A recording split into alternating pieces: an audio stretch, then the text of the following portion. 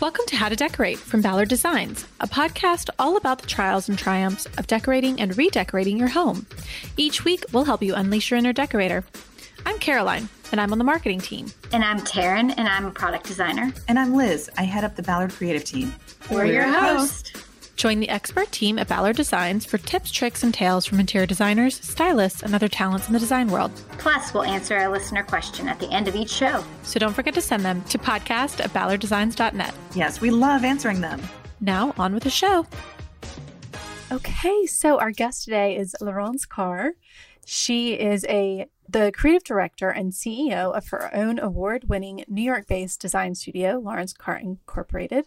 Her signature style blends well-being practices with contemporary design and smart technology.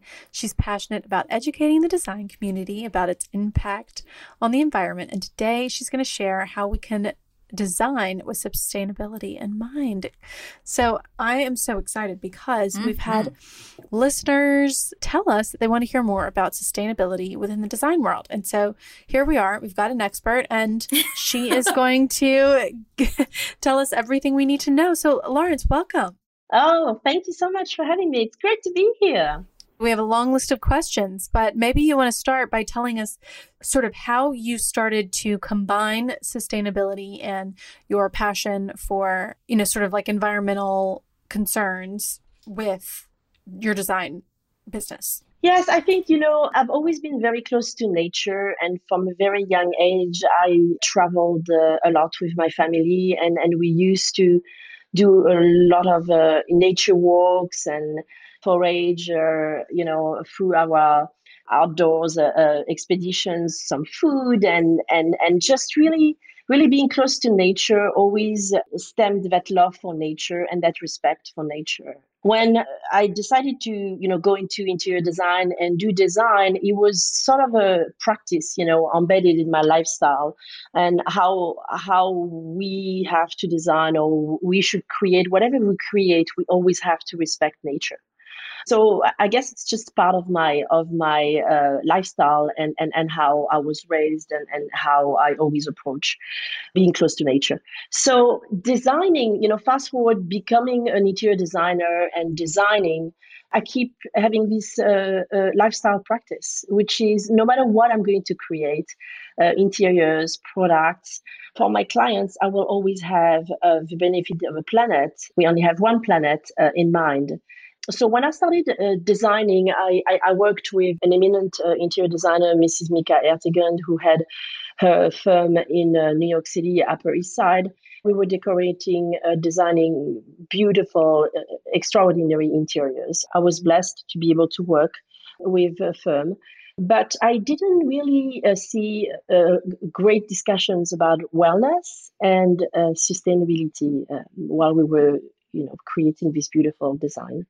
So I decided that I should, after a few years working, I decided just to start my own company and to really focus on these two pillars, which would be wellness and sustainability.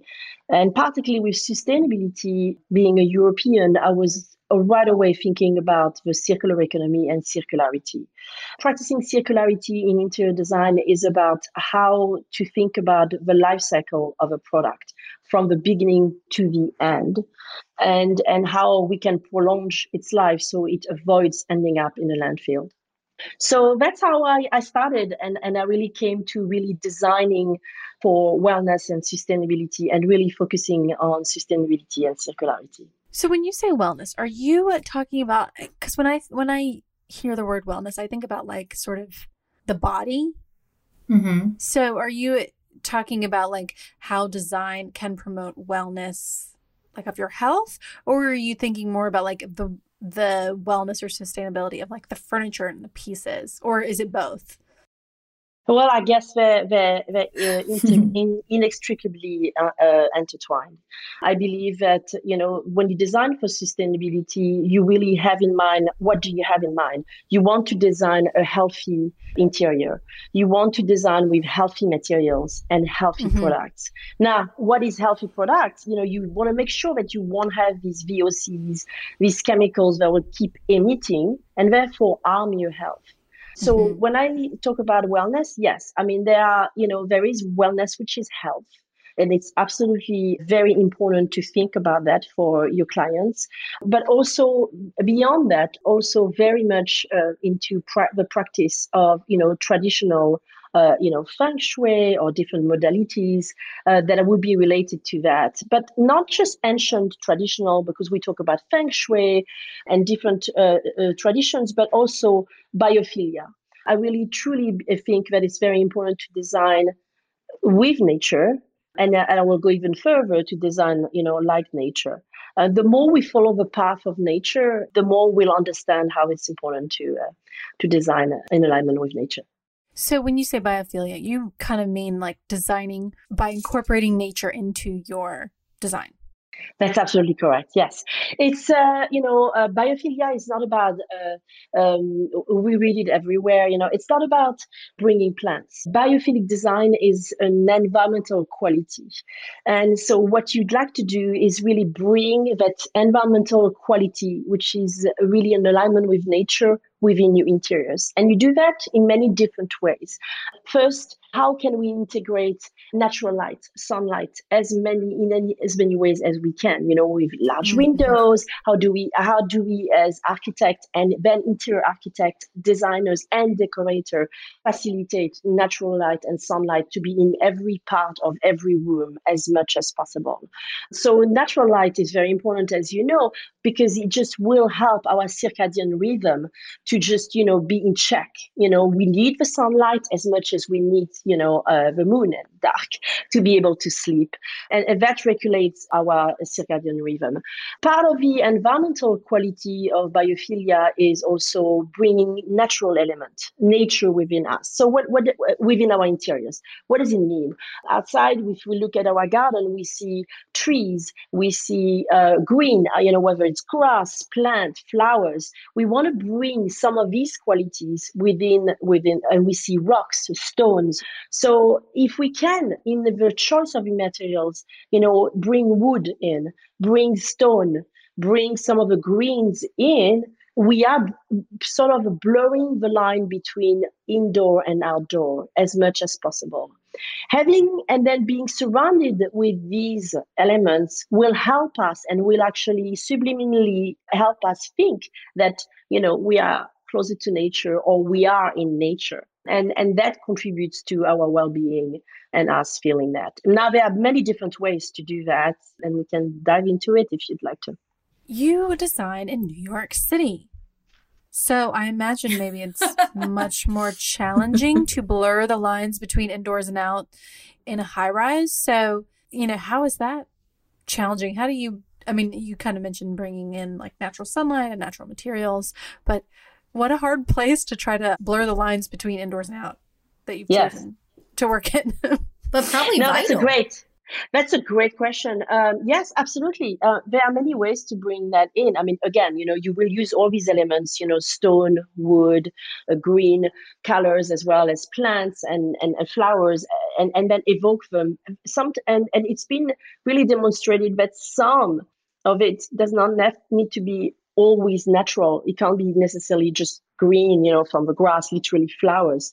Having a projection of plants and flowers, even on your TV, even on some frame, using wallpaper that evokes nature, and there are so many, as you've seen in the recent years, bringing all of this green and flowers, it just will already help soothe your interiors in so many ways. The element of water, hearing the sound of water, if you can bring a fountain in, if you can have a little decoration that will just have the trickle of the sound of the water just trickling down, that would be really lovely. Which is why it's so popular in spa. You can hear, that little fountain as soon as you enter in a bathroom and you have that sound. So it's really that kind of a call for a kind of a sensory experience in your interiors by appealing in different ways. And just to continue to answer to your question, Caroline, it's just like even having a balcony, even having a window with some of your herbs, placed above your kitchen sink and having this beautiful green, in front of you, just that is already a little bit soothing. It needs to be like quantity. It can be just some touch here and there. Having a bonsai tree it's tiny.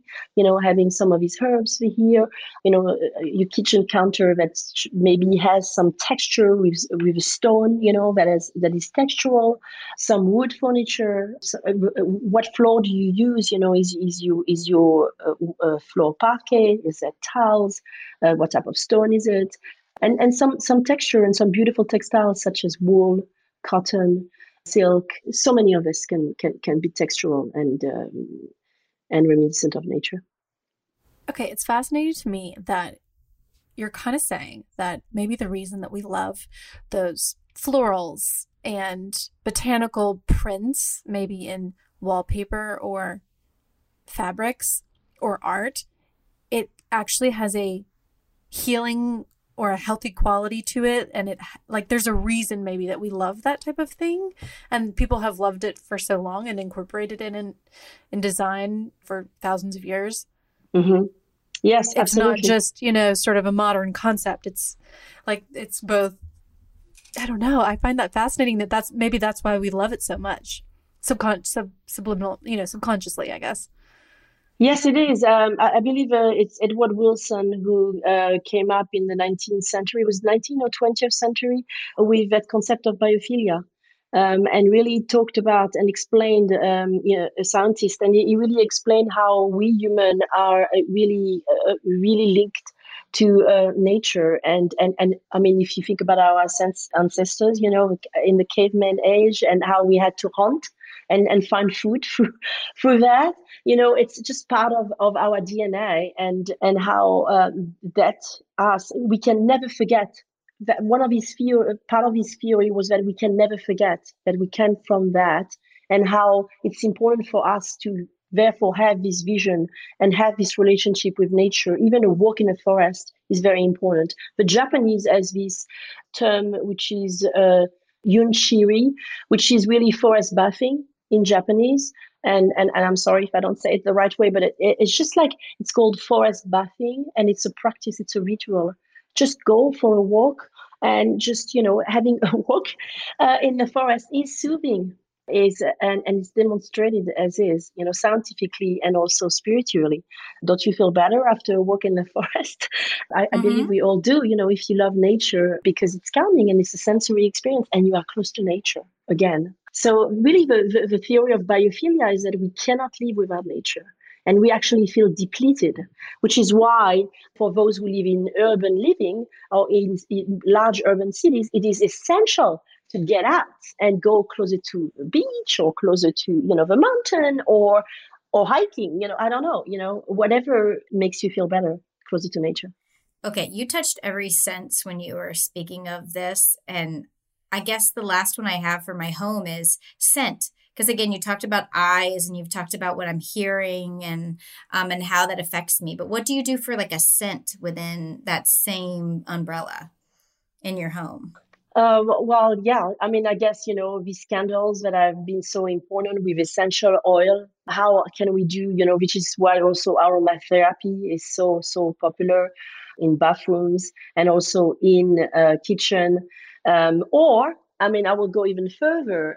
There is this. It's not a trend, but it's just more and more present. Is the importance of having candles that are, with really true scent, because we want to avoid any, chemicals. But how these in hotels, I don't know if you work sometimes in some large resorts and you have that scent that is purposefully put there for you to just feel, more relaxed or more at home, or whatever the intention, of the marketing communication and hotel is for you. But you often find it in spa, like in very relaxing resorts close to nature. So scent is absolutely important. Thank you so much for asking. Yes, it is a part of your sensory experience. And the more you actually soothe these scents, as well as sound, we forget about sound, which is what during the pandemic we had this real surge of acoustic walls, and suddenly the realization that while we were all quarantined and stuck at home, some other people were making so much noise, whether it was from the same family, or and we needed these spaces where we realize, oh, we have to work on acoustic wall, we have to work on making sure that a sound is beautiful, and then we have this trend that is like really coming out, how creating a music and a sound room is hyper important, because the work from home, phenomenon is not going anywhere. We will continue to live in that way. Hybrid work is here forever. And, it's one of the trends that the pandemic has accelerated. One of the silver linings, understanding that it's fantastic to work from home, but we have to make sure that we know how to manage sound and to our benefit. Okay, let's get into sustainable design, because I imagine most people are thinking about sustainability is much more, I think, front and center in various industries not related to decorating and furniture, cars, for example, or food. But I feel like it's a growing trend, and people are more just aware of what they're shopping for and the environmental impacts of the items that they're putting into your home. So can you give us let's start with the basics. Like, what are the categories or the items in your home that if you're buying or looking to add into your home, even if it's, not buying new, where should you really be focused on shopping for a sustainable item? Are there places where it matters more than others? Like they say in the grocery store, like you really want organic fruits and vegetables. And if you can only... Yeah, or where are the easiest places to start also in your home? So I would just like to start with that, explaining that, the environmental sustainability is a concept of living, building, making, and working in ways that really truly minimizes any negative impact on Earth. It's really about living in the present such that we protect the future. And I think once we have that in mind, then we approach, a life in such a way that we will always ask, where does this product come from? How is it made? What was the way it was made? And with which community? And how can I use it in such a way that I will avoid as much as possible for it to end up in the landfill as fast as it could?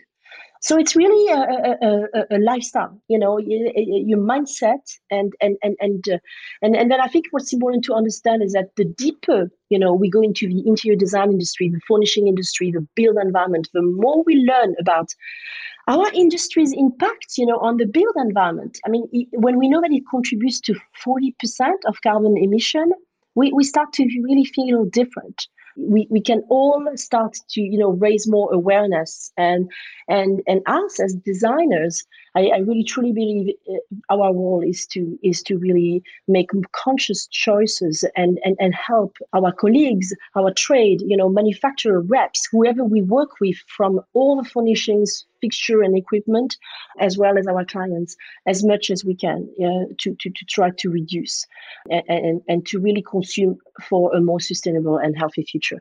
That's the first thing I will say. Now, in terms of choices, we really should work with manufacturers who demonstrate sustainability commitment.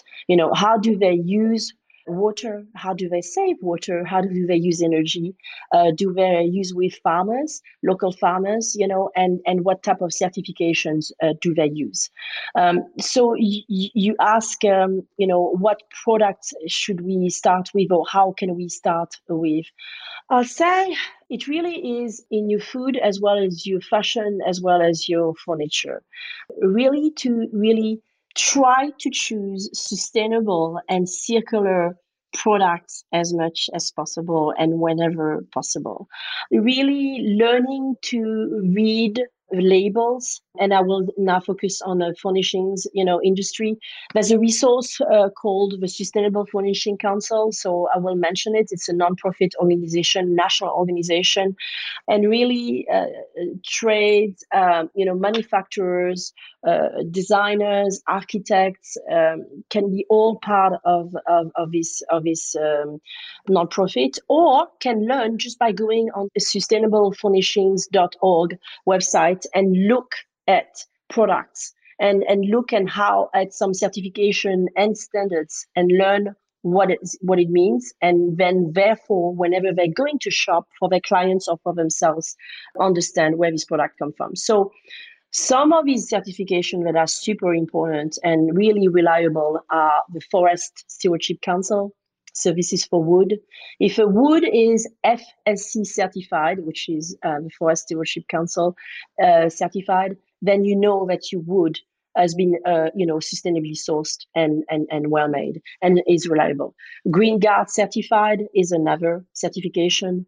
For textile, you want to make sure you have OECOTEX, which is a great standard certification, as well as the Global Organic Textile Standards, which is GOTS, GOTS. And then what even better, as I always say, and I'm a big advocate for circularity, cradle to cradle, which means that your product, comes from recycled, repurposed, and has been upcycled and has an extended longevity for its product. You actually go into quite a bit of this in your TV series that you've been doing, right? Yeah. You've talked to a few different companies that have a bunch of these qualities or certificates. So it's a good place that I even was just kind of, I would recommend diving in if anyone's listening and wants to learn from like an individual retailer standpoint too. Yes, thank you so much for mentioning this. Yes, it's a TV series that I created and executed, produced, and host with the partnership of EarthX TV, which is an environmental group, one of the largest in the US, based in Dallas.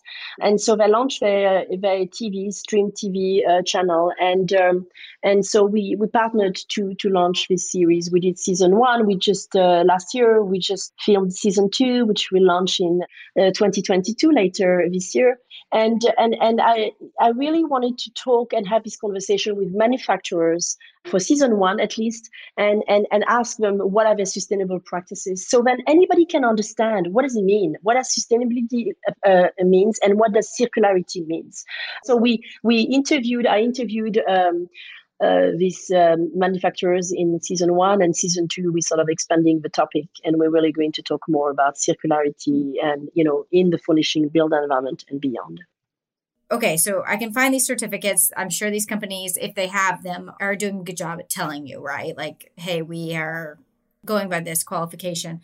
But how do I start kind of small within my own home being more sustainable? Now that I know shopping wise, I know what to look for. I've kind of, now how do I make my actual home that already exists better? Yeah, so I start with, I start by looking at all the furniture that you have and, how old is it or how new it is, and sort of do an inventory and see where you bought it from. So if it's an antique, then you're good, because the chemicals that were used, the glue that was used, have been evaporating. Think about this all the time, the emanation, I don't think we use that word, but how it evaporates, in the air. It's gone. It's an antique. It may be for 30 years. It's been going out or more. So you're good. Antiques keep you antiques, which is why, for the second market place right now, there's a real rise, not just because of sustainability, but also because there's a large global supply problem, as you know. Right. So antiques is fantastic for these two reasons. Right now, it's the right timing to actually contribute to the circular economy. It doesn't end up in the landfill. Everybody is very conscious. So you start with that, and you see what is old and how old it is. Then also what is new. Where did you purchase it? Now maybe you go and see on the website of that company where you bought it. Where does it come from? Is there any sustainability pledge? That's how you start, and if there is one, good choice, good, that's okay. They're at least making an effort. And what type of sustainability pledge are they making? How are they using the wood? Where does the wood come from? How do they use their wood? Is that water glue or are they not water glue? Somehow, somewhere it should be present. In 2022, there is a really big push for manufacturers to actually be transparent. You look online and when you select your product, or if you need to buy something new, You really look for that product. Where does it come from? Does it have any of the certification that I was mentioning and more? Go and see, does any of those emit some scent? Those are probably not really good. They're chemical scent. They're PFAs. PFAs are, cancer inducing. I mean, the more you learn these terms, VOCs, volatile organic compounds, that's the key. It means that they are emitting chemicals. Now what type of any chemicals? Phthalates, PFAs, PVCs. I'm not going to go on. But it's like, the more you learn, the more you actually understand. There is an organization called the Red List.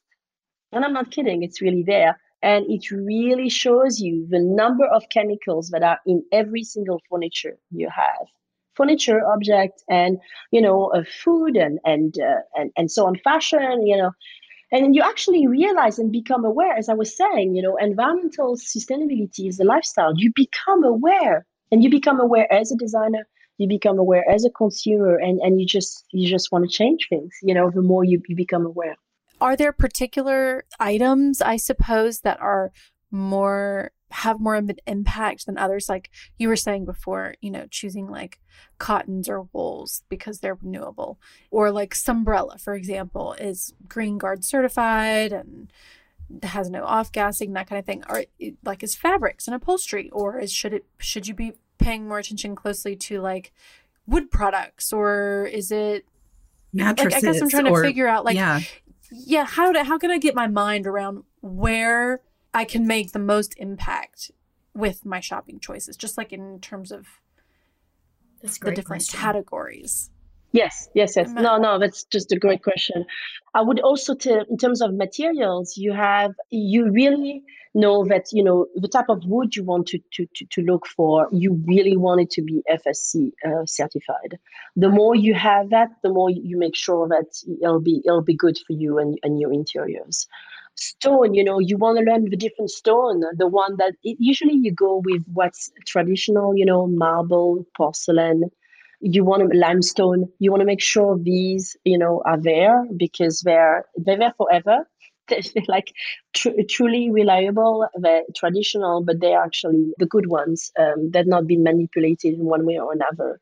Metals, the traditional one, brass, bronze, all of these, are old materials, but they're fantastic. You'll know you make the right choice. As long as it has not been added or mixed with something else.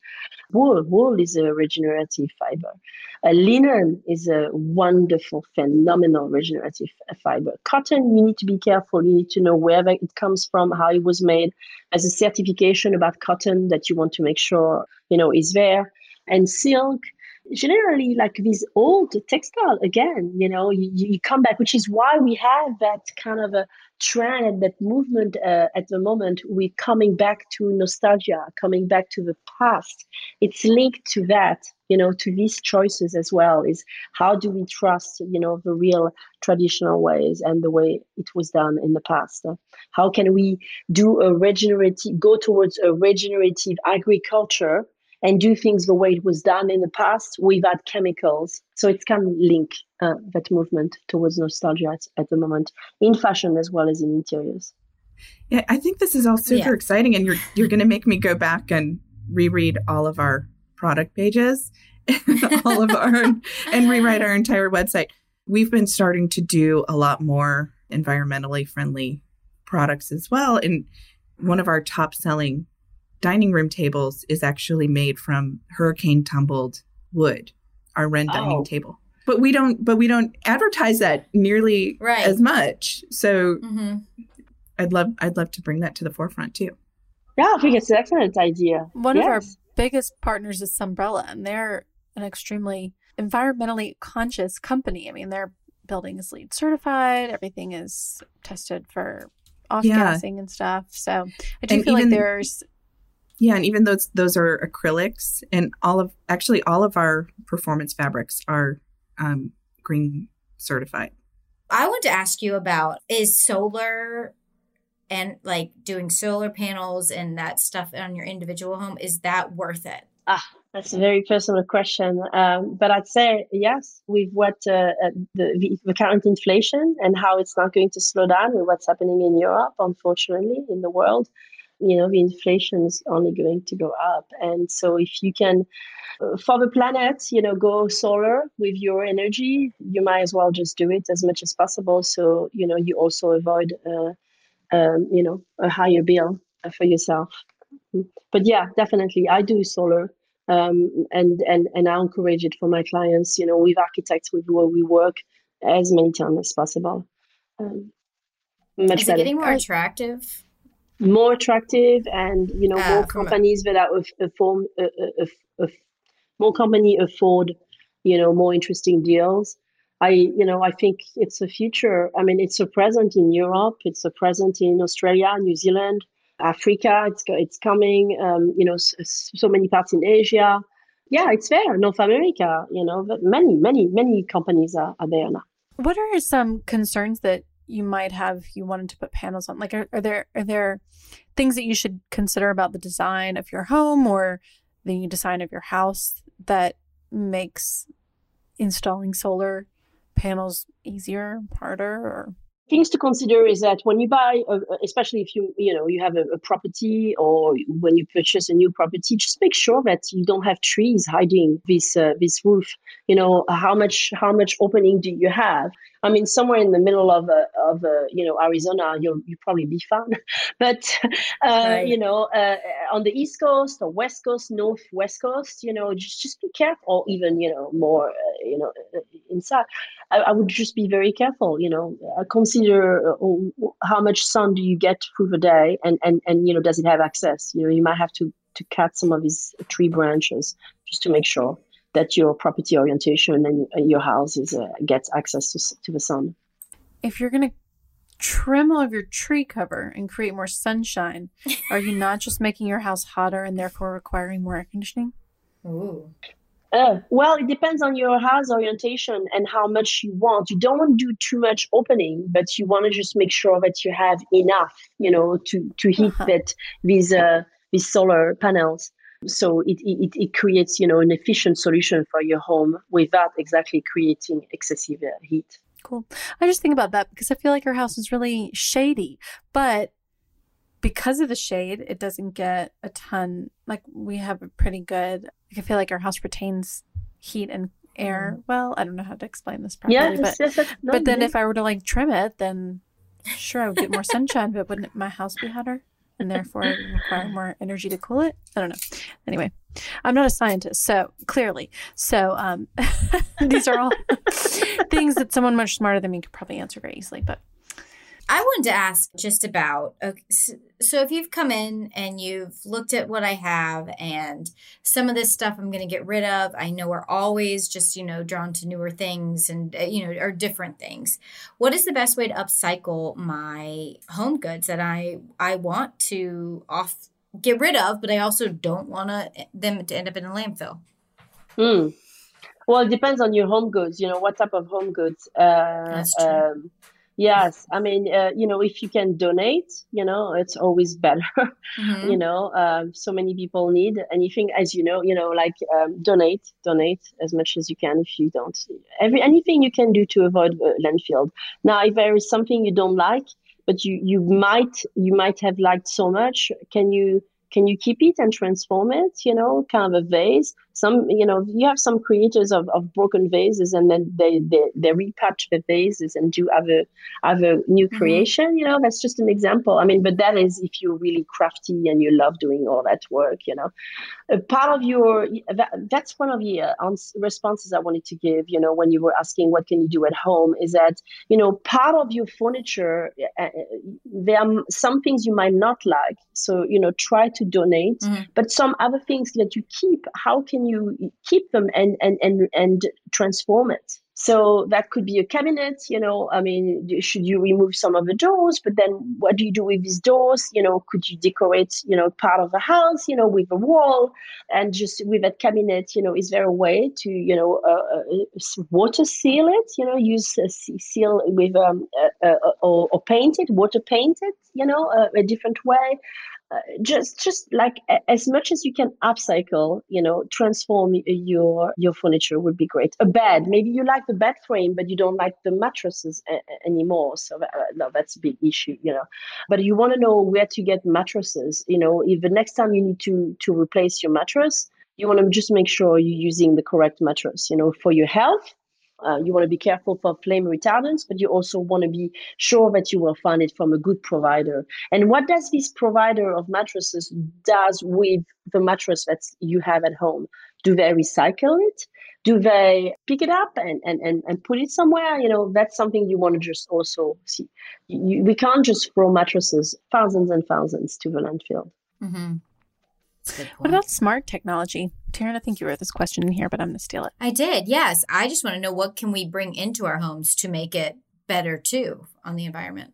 Of course, absolutely. I love smart technology. When well used, it actually contributes to not only our wellness, I'll use that word again, but to sustainability, because you want to have kind of a control of shades, like a central control that can help you remotely, either by speaking, touch-free, or with a remote control your shades, and your window treatment. If you have them electronic, you just want to control how much that sound, to answer your question, Caroline, how much that sound can enter and heat up the home, but you can actually control it by just with some blinds, The temperature control is essential. You want to just have as many as you can, of temperature control that are energy saving. You want to choose carefully your stove and your oven. There's a big discussion about, getting rid of your gas cook, because gas keeps emitting methane even when stopped. Gas stove, there's like a big discussion about this. You may want to go induction. So not only you save energy, but also you avoid your house to keep having these VOCs emitted. Yeah, smart technology is phenomenal. And sound, you have integrated sound, you can play music, and I just mentioned for wellness, the more you can, know how efficiently to use, all of these different devices for your TV, your radio, playing music, speaker integrated or not, just wireless speakers. The more you control better, even your alarm system and the door ring, the front door ring. You want to just be able to stay in front of your office, home office, and be able to see who's at the door without having to move. That's convenience, safety, energy saving, water saving as well. You can even calculate how much water is the new gold. We want to make sure we are saving water as much as we can. That's exciting to me. I'm going to start getting water harvesting. I really want to get into that. Like collecting rainwater and using it for garden instead of using your hose and using the street water. Oh yeah, like harvest water. Mm-hmm. Like there's rain harvesting. That's the like Google a rain barrel. Right? Yes. Yeah, you gotta be careful what you Google, Liz. You gotta be specific. Got it. Harvest rainwater. Got it. That's it. No, it's fantastic. I'm really pleased to hear that. It's fantastic. Okay, so what would you say is your number one wellness thing you have in your home that has made your life better? That's a great question. Number one wellness thing. If you can't think of one, you're allowed to have two. No, I'd say really it's my very large windows. How much the light, I actually worked with it with the architect. So with my architect, it's like, these window to floor to ceiling windows, and how much, natural light comes in. Just every morning waking up to this and being able to just slide my door and go to my garden and hear at the moment spring, bird song, it's magical. So it's just really that, these windows everywhere with sunlight everywhere is just, to me, is essential. I'm a true believer of, health comes from inside out. Happiness comes from inside out. If you really, first thing in the morning, you have this beautiful sound, at least for me, who is a nature lover, I have that. It just makes me feel so well, right from the start. I definitely agree with that. To your point, it's the pause, like you said, and taking in nature. And I don't think I've ever been to the beach when you first get there and you hear the roaring of the waves and somehow it hits you. And all of a sudden you're like, I'm better. I don't know what was ailing me, but I'm better. Yes. Absolutely. We have a question from Kimberly. Yes. So let's get to it. Yes.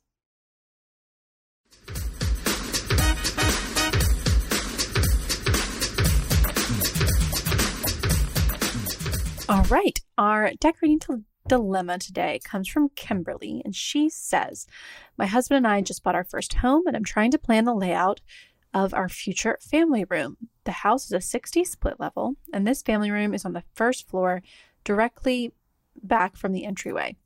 We're replacing the paneling with drywall, ripping out the built-ins, and stripping the mantle to a natural wood finish with lime-washed brick.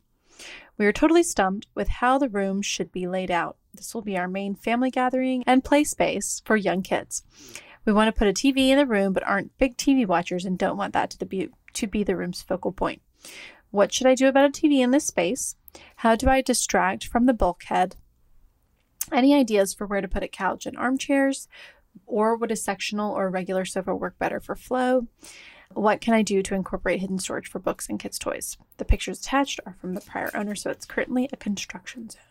Thank you so much, Kimberly. To me, first of all, it seems like it's an open plan, space, Mm-hmm. or at least that room, You can see the stairs going down. You can see that there is another hallway on the other side. There's a lot going on in here. What should I do about the TV in this place? I mean, my first inclination would be to place the TV on wall brackets on that orange painted wall. So that way it's not a focal point. Yet it is easy to watch TV and out of reach of little hands. I don't know how young their kids are.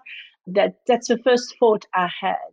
If they're not big TV watcher and wouldn't mind a smaller TV, that's least of a favorite option. But I would say, you may want to place the TV on the top right corner of a fireplace wall. But I'm not too much of a fan of TVs on a corner. We usually do this. We used to do this in kitchens a lot. But I would definitely go for the orange paint wall, with a painting currently. How do I distract from the bulkhead? Oh, great question. I really love that. If the bulkhead can be minimized or, eliminated, I would find a way to incorporate it in the design of the living room. So I think what would be best to decorate around and really manage the look, the size, the shape, and transform it or extend it. These are all different ways to really deal with bulkheads. And in this case, we really want to avoid the bulkhead to be an eyesore. So I would say to disguise it, they can paint it the same color as the ceiling. That is one way. They can also maybe incorporate, recessed LED lighting, and highlight a few specific areas on the mantle. Or they can decorate it and make it look like a wooden beam, to make it stand out. So they can either paint it to look like wood, or I think in the market there are now some wallpaper, if they want to go for it, that provide the look, of a beam, or they can replace it with an actually real wood beam.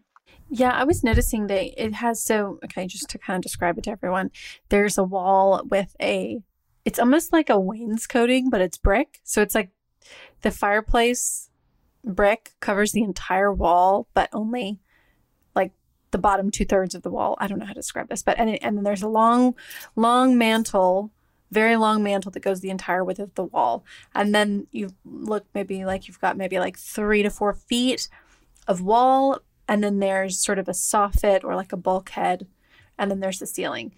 But I noticed that there's a little piece of trim, almost like what would be crown molding, except that you have this weird cutout where the soffit is. So I feel like, I loved all of your ideas. No matter what idea she goes with, she needs to paint that trim, because I feel like it just emphasizes the soffit bulkhead area. So yes, the bulkhead. Yes.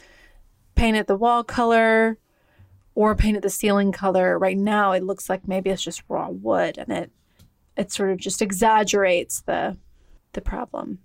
Yes, exactly. You don't want to exaggerate. You want to hide it as much as possible, and you want to. So therefore, you can make it stand out, which is why I was suggesting the wooden beam. Mm-hmm. Yeah, I love that idea. You just want to really use it. You decorate it, you integrate it as much as you can. That would be my favorite solution, especially with a fireplace and that mantle. And I don't know, if I'll keep that mantle all the way through.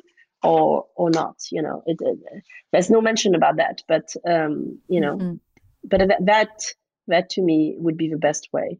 And yes, if you have to paint, that area, to paint it, I would say the color of the ceiling. That's the best way to blend it. Okay, she also asked about a sectional or a regular sofa. Which one do you think would work better for Flo? Well, for Flo, she asked, like where to put that couch and that sofa. Well, actually, that sofa and armchairs, I think she asked. I would personally would really put it in front facing the fireplace, because it seems that they want to have some sort of conversations and social life, and they don't want to just be, focused on the TV. So that's what I would do. And an armchair on each side. There's already a kind of a set configuration. I would not advise for Flo to go for a sectional while you are stuck with that L shape. I mean, you're there with it, and it's very difficult to get rid of it. So I would do, one sofa, one couch, as she said, and then two, armchairs, one on each side, and therefore there's flexibility. If that TV, ends up being on that painted wall, on that wall, then they can just easily watch TV from there. They have and slightly move that second armchair if they need to. Okay, and then her final question was how to incorporate hidden storage for books and kids' toys.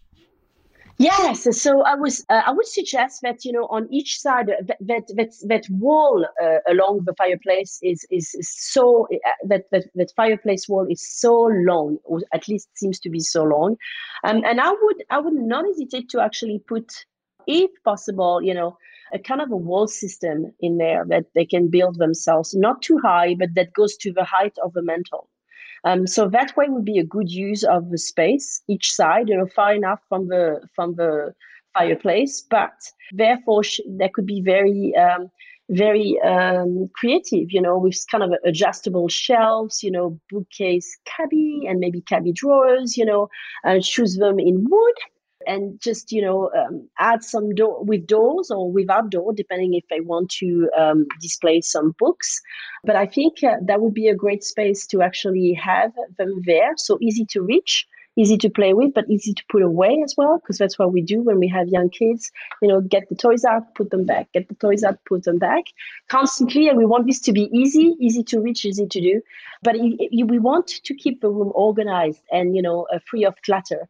So I feel like, a wall system, kind of a sturdy wall system would be great in that case. That's what I would recommend. And again, made of Green Guard Gold certified and all these, Fair Trade certified product would be great.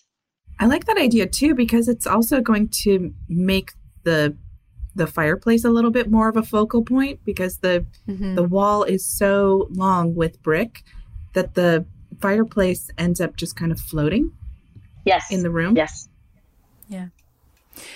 I was also going to suggest maybe like a storage ottoman, or we have like a sofa with a chaise on it, and like the chaise is, you can like lift up and store things within the ottoman that's a chaise. Anyways, but things like, because she specifically asked about hidden storage. So yes, I was thinking things like that, where it just looks like a pretty ottoman, but then you can lift it up and hide all the toys and the Legos or whatever you've got in there. It's kind of nice. Yes, I think that's a great idea. Yes, absolutely. And I was suggesting doors on this wall system, with doors, cubbies, drawers, because she wanted to have them concealed. Yeah, totally. But we want to think about efficiency and flow all the time when you design. And so, what can be easier, as you said, the ottoman, but also these wall system, just each. So then that fireplace, as you said, Caroline, is not it's not so lost, because it's a long wall. And keeping in mind again that this life phase you're in of toys and books is not permanent. I think it's something that I am very conscious, because I have little kids and I'm designing and renovating myself, and it's very much this is a phase. How do I I want it to work now. I don't want to just fudge it, but I also know that this, isn't super long term. So how do I make it work? Right. But you're always going to need storage. Right. Oh, yeah, for sure. So it's making sure it's multi-purpose, or it can grow over time. Yeah, totally. Right. Absolutely. Yeah. Absolutely. It is just a nice reminder too, to be like, okay, this play gym with a mat and like a thing for the baby, or like, your baby bouncer or whatever it is, like, this is only here for a year. It will go away. Right. It's okay. And then you have every time I trip over it in the middle of the night, that's what I tell myself instead of throwing it in the trash. But also just, having beautiful built-ins and stuff too, even though it might be an investment, would have longevity. So Right.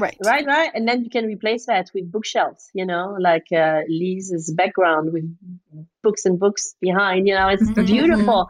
Later on they'll need to read, they'll need to, more and more, and we need to read with them and so on. So it's like, you can use it, and then you have your own memento when they're older, it's still, you can use this half bookshelves, mementos, vases, different things, it still is a decoration. And then a wall system, it allows you to build it in different ways. If you ever move to a different house, you can reuse it. It's like, always with that in mind. All right. Well, Kimberly, good luck. Please send us after photos. Thank you for listening to the show. We're so glad that you found us. All right, Laurence, can you tell everyone where they can find you, follow you, see your work, all of that? Oh, yes, of course. Yes. And learn. So yes. Thank you so much. So my website is laurencecar.com, which is LAURENCECARR.com. And you can find me on my social media, which is Instagram, mainly at Laurence Car Inc., which is at LAURENCECARINC, as well as on LinkedIn. You can find me there. These are the two platforms we use the most. We're also on Facebook and Pinterest, and it's the same handle.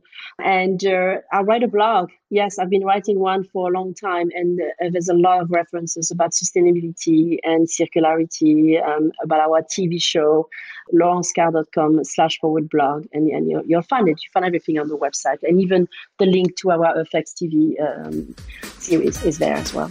Thank you so much. Yes, thank you. Thank you. And that's our show. You can find all of the show notes on our blog, howtodecorate.com/podcast. To send in a decorating dilemma, email your questions to podcast@ballarddesigns.net so we can help you with your space. And of course, be sure to follow us on social media at Ballard Designs. Don't forget to subscribe wherever you get your podcasts so you never miss an episode. And please leave us a review. We'd love to hear your feedback. Until next time, happy Happy decorating.